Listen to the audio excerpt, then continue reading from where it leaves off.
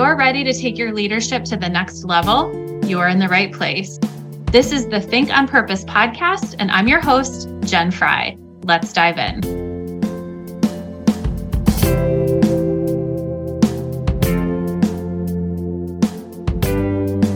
Hey everyone, welcome back. Today I have an amazing guest with me, Master Certified Coach Anna Javellana, and she specializes in overwhelm and productivity for property managers. She has over 10 years of experience in the field, and she knows the numerous demands of this competitive industry. So welcome, Anna. So excited to have you today. I am so excited to be with you, Jen. Thanks for inviting me.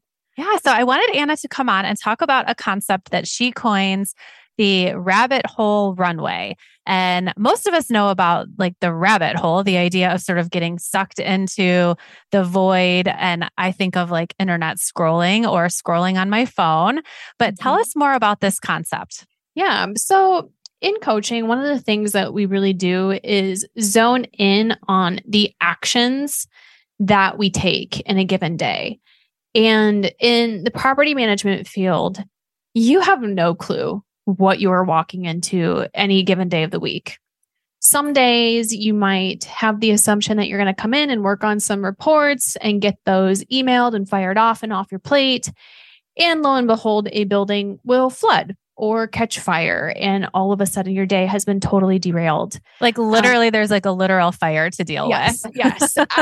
I once had a building that was flooding from the bottom and the top at the same time. And I cannot make this up. Wow. Yeah. So the other part of our industry is that it is very, very high touch. We are getting text messages, team messages, email messages, just nonstop. I mean, you can just sit and watch your email pile up pretty frequently and rapidly. So what happens is that there's never a shortage of someone or something that wants your attention. And there is a real potential that you could work 12-hour days, 6 days a week, and still never be caught up. So when we talk about the rabbit hole runway, we are really familiar with what internet rabbit holes are. This is where you get on your phone to check the weather, to make a decision on whether or not you need to wear a winter jacket. And then all of a sudden you're on Instagram, and then you moved over to Etsy. And then lo and behold, you have now spent $20 on hair scrunchies. And this is what happens. Right. Yep. So we're familiar with this as it pertains to our phones, but we actually can do the exact same thing at work. And what that can look like, I know that I am hopping down the rabbit hole runway when on one screen of my computer, I will have 2 emails open, drafted, neither one ready to send, a report open in the background, payables open somewhere. And then there's probably a Target or an Amazon cart order in a tab somewhere, right? Okay. So this is totally how I work. And I'm kind of laughing inside because when I was at my full-time corporate job, and now I'm questioning my decision, but I encouraged everyone on my team to have 2 monitors, because then you can have like your email on one screen and then you can have your spreadsheet on another screen. And I would have that plus multiple tabs on each monitor, plus probably my phone in my hand, like, and I'm using air quotes, like checking or researching something else. But it sounds like maybe that was not the best thing for me to be doing. I still definitely want the big screen, mostly because I'm getting older and my eyes are starting to go. But all joking aside, the multiple screens makes it so much easier to function, but you have to be very conscious of, what am I working on right now? Am I giving concerted effort to one task? Or am I just hopping from one task to the next because my mind is distracted? Yeah. And it is so easy when, like you said, then the Teams meeting or the Teams chat pops up and then I get a text, and the text could be something completely different, but like, why is it a problem? Because I honestly sort of felt some pride that I could multitask and I could, as you say, like hop around to all these different screens and modalities and texting. Yeah. Okay, I will give you a couple reasons. First of all, multitasking has been proven to be ineffective. There's a number of reasons for this. So it's estimated that about 20% of people will open an email the second it hits their inbox. Because of that, employees are spending more than 90 minutes a day recovering from just straight up email interruptions. So there was a study that was done by, I think it was Gloria Mark at UC Irvine, and she studies digital distraction for a living. And she explained that every time you get distracted, it takes up to 25 minutes for your brain to get back into the zone or back into the flow. Wow. So if you have a task, let's say that takes you roughly 45 minutes to complete, if you're checking all of those distractions, now that task is likely to take an hour and 15 minutes because you are kind of wasting time trying to get back into the zone. Another reason why is because it's super taxing on your brain from an energy standpoint. So there's this amazing book called, I think it's called Thinking in the Age of Information Overload. It was written by Daniel Levitin. And he explains that every single time you switch focus and you go to a different task, you cause your brain to use more glucose. So if we kind of think about this like a gas tank, it's like the difference between city driving and highway driving. It takes much more gas when we're starting and stopping because you're having to get that car in motion over and over again. Versus if you're highway driving, it takes less energy to keep a vehicle in motion. And our brains kind of operate in the same way. It's easier and takes less energy to stay focused on one thing at a time. And why do we want tasks to take less energy? Because I'm thinking like, does that mean I'm burning more calories? Like maybe this is a win. No, I know for me personally, that when I have had a day of very sporadic work versus focused work that has been planned and planned ahead of time, I should say. For me, I know I am more likely at the end of the day to be crabby, which leads to a myriad of different things that could happen. I could snap at somebody. I'm more likely to overeat. And I don't feel good at the end of the day.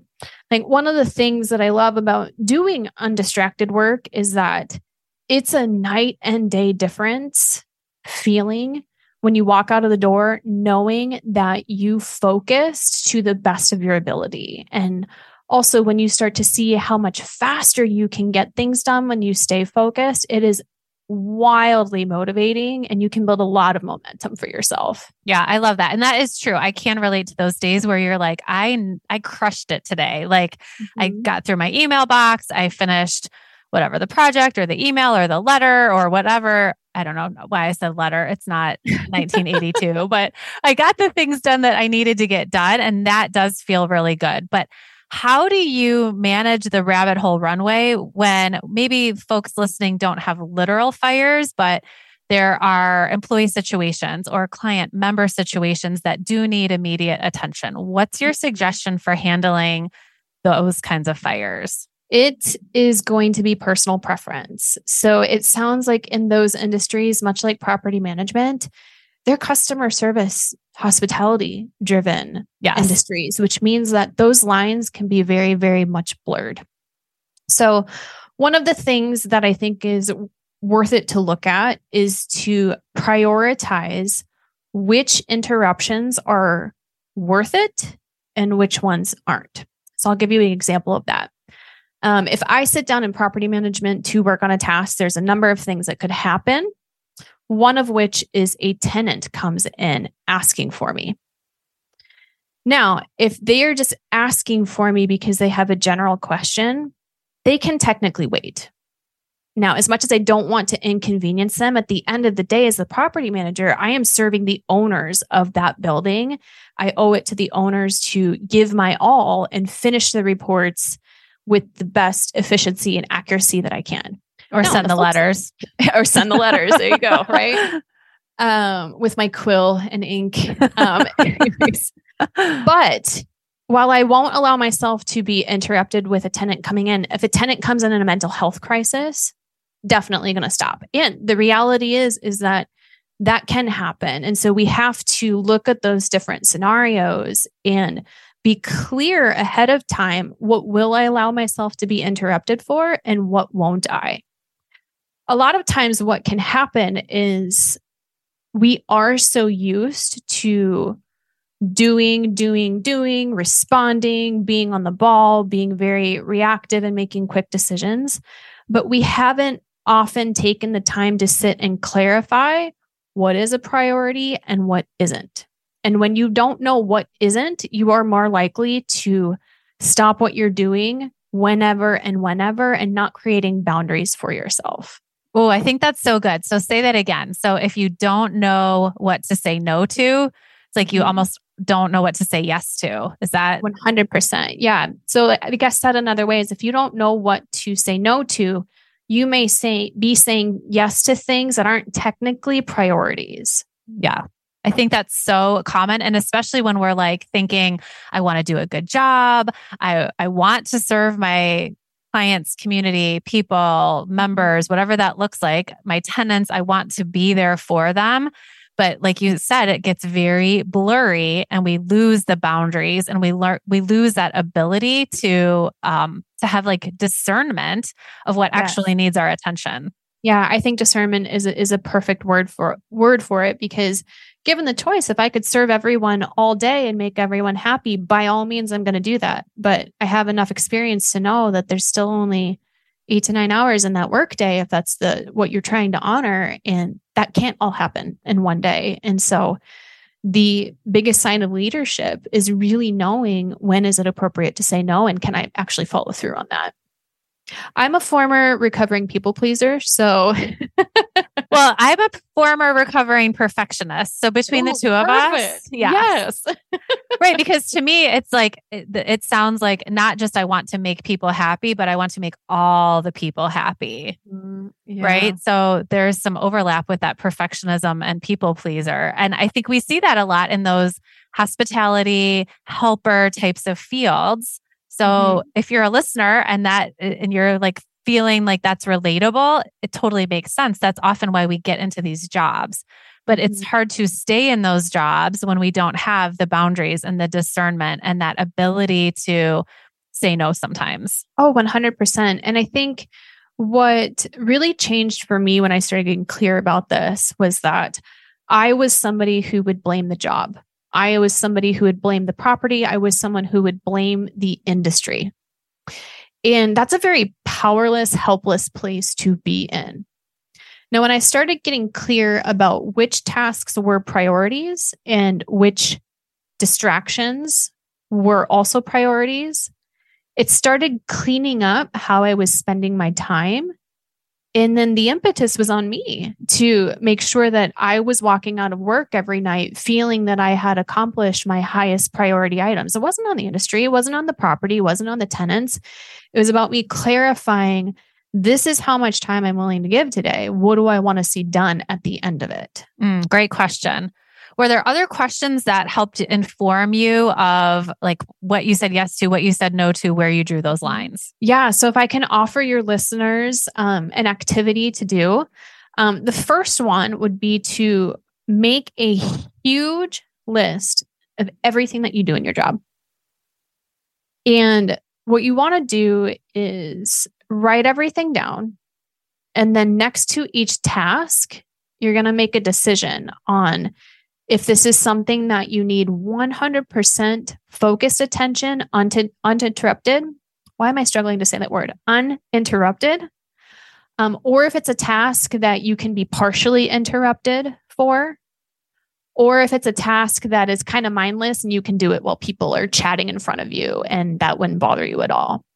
And what's interesting is that we don't all have the same answers for this. So for example, I'm thinking of the task of completing payables and paying invoices. For some people, that might be a task that they can do while people are conversing around them. They might be fine getting interrupted with it. I can't. I hate payables. I hate doing them.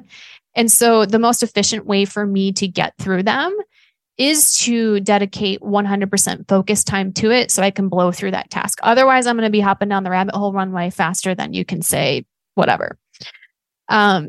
once you have that list and you've kind of done some self-reflection as to whether or not you need focus time for it, the next part is that distractions list. And with this one, instead of labeling your distractions, you're just going to rate them 1 to 100. 1 being buildings on fire, I'm stopping everything I'm doing. And then 100 at the bottom, which is a bunny hopped past my office window, And so this way you have clarity over what you will and will not stop your work for.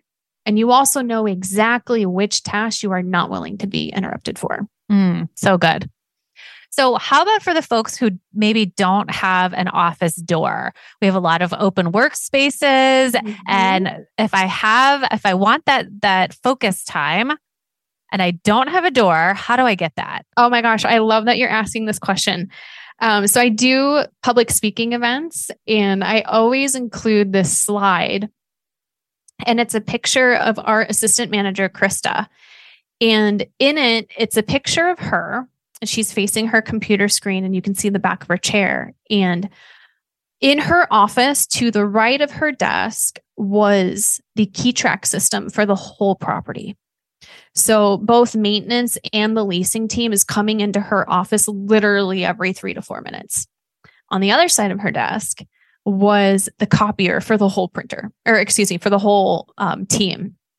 So she did not have a door that she could close. And she was in one of the most high trafficked areas in the office. And what we had to do was have a lot of open discussions with our leasing team and also our maintenance team that when Krista has a sign on the back of her chair and her headphones are on, unless the building's on fire, you are not to touch her, distract her, or do anything. And so this photo is of Krista with, she's facing the computer. On the back of her chair is a sign that says, "Door closed," in quotes, until 1:30. So you have to get creative. You have to be able to identify and ask for what it is that you need. You have to deliver on it once you ask for it. Don't ask me to close your quote unquote door if you're not going to work on a high level priority task. And then you have to be willing to try and fail at making it work until you find what fits for you and your team. And my guess is, sorry, go ahead. I was going to say, another thing that we did was if I ever needed to do property walks, which is a task that I often needed to do, I would tell her when I was doing it, because then she could just pop into my office and close the door while I'm out on the site. So it sounds like clear communication, being willing to run the experiment, try some different things, get creative. And I think that one's important because it's very easy for us to be like, I don't have a door. There's nothing I can do. It's out of my control.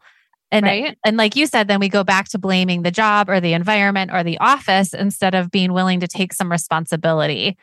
And then I wonder where does the follow through come in? Like if I put a sign on the back of my chair, I have to actually be willing to enforce that boundary or to have that follow through. Yeah. You have to be willing to have difficult conversations. So what does that look like? Funny you ask. So in the case of Krista, Krista, I love her dearly. And she is someone who takes care of everyone. Like she has a hard time saying no to people. And it was one of those things where when we first tried to implement it, we could all tell that people weren't really respecting the boundaries. And it sounded like having conversations with maintenance individually, with the leasing team individually. And we had to reiterate it over and over and over again. But what I will say is that once the team started to see A, how much faster she could get things done, and B, how much more relaxed she was when they were completed, they didn't want to interrupt her anymore. Oh, so good. Yeah, because they could start to see, like, if we give her this hour, she's going to be done with it. And then she's technically going to have more time to come help us with the front of house tasks. So everyone benefits when we implement those closed door policies or when we implement those boundaries, which is super interesting because, again, people are not going to recognize that at the front end of making change. Yeah. One of the worksheets that I offer to my clients and when I do public speaking is called a boundary brainstorm, where you list out a scenario and a response. Okay. So like an example for me is if I'm working on reports, the response is that the door is closed unless the building's on fire. And we ask a couple questions. We ask the questions of how does this boundary benefit me? And how does it benefit my team? And if you don't have an answer to that second question, that's not a boundary. That's a little bit more self-serving, which is good to know because that might mean you have some reflection to do. But there's a second page to the worksheet. And I always joke with people. I say, this is the most important page. It's called the follow-up because it will not work the first time. And you need to know that going in because it's not worth not continuing to try. You just have to keep evaluating your tweaks until you find what works for you. Mm-hmm. Yeah, I love that so much because it's really deciding ahead of time that this is a worthwhile endeavor to attempt and that I'm setting myself up knowing it's going to take a few iterations and that's totally fine. Mm-hmm. Yeah, so good. Thank you so much for sharing. I do have one more final question for you. And that is, tell us something that you are starting to think on purpose. So it could be like a change, like I used to think this and now I think that, or an idea that you've been ruminating or mulling around in your brain. Okay. I love this question. So to give our listeners a little bit of background, we can't control other people as much as we want to, right? As much as we want to. We can't, but along the lines, we start to think that we can. We start to think that we can influence how other people behave. But where we get stuck is waiting on people to act or be a certain way so that we can feel a specific emotion. And that's not fair to the other party. And it's not fair to us because it starts setting up all of these pass fail situations. And then we have hurt feelings all over the place. Keeping score, maybe. 100%. So I heard this quote the other day that said, act as if they're already showing up as the person that you want them to be. And what's interesting about it is we're not actually asking them to be that person. We're not actually asking them to change. We're just letting our experience of them be as if.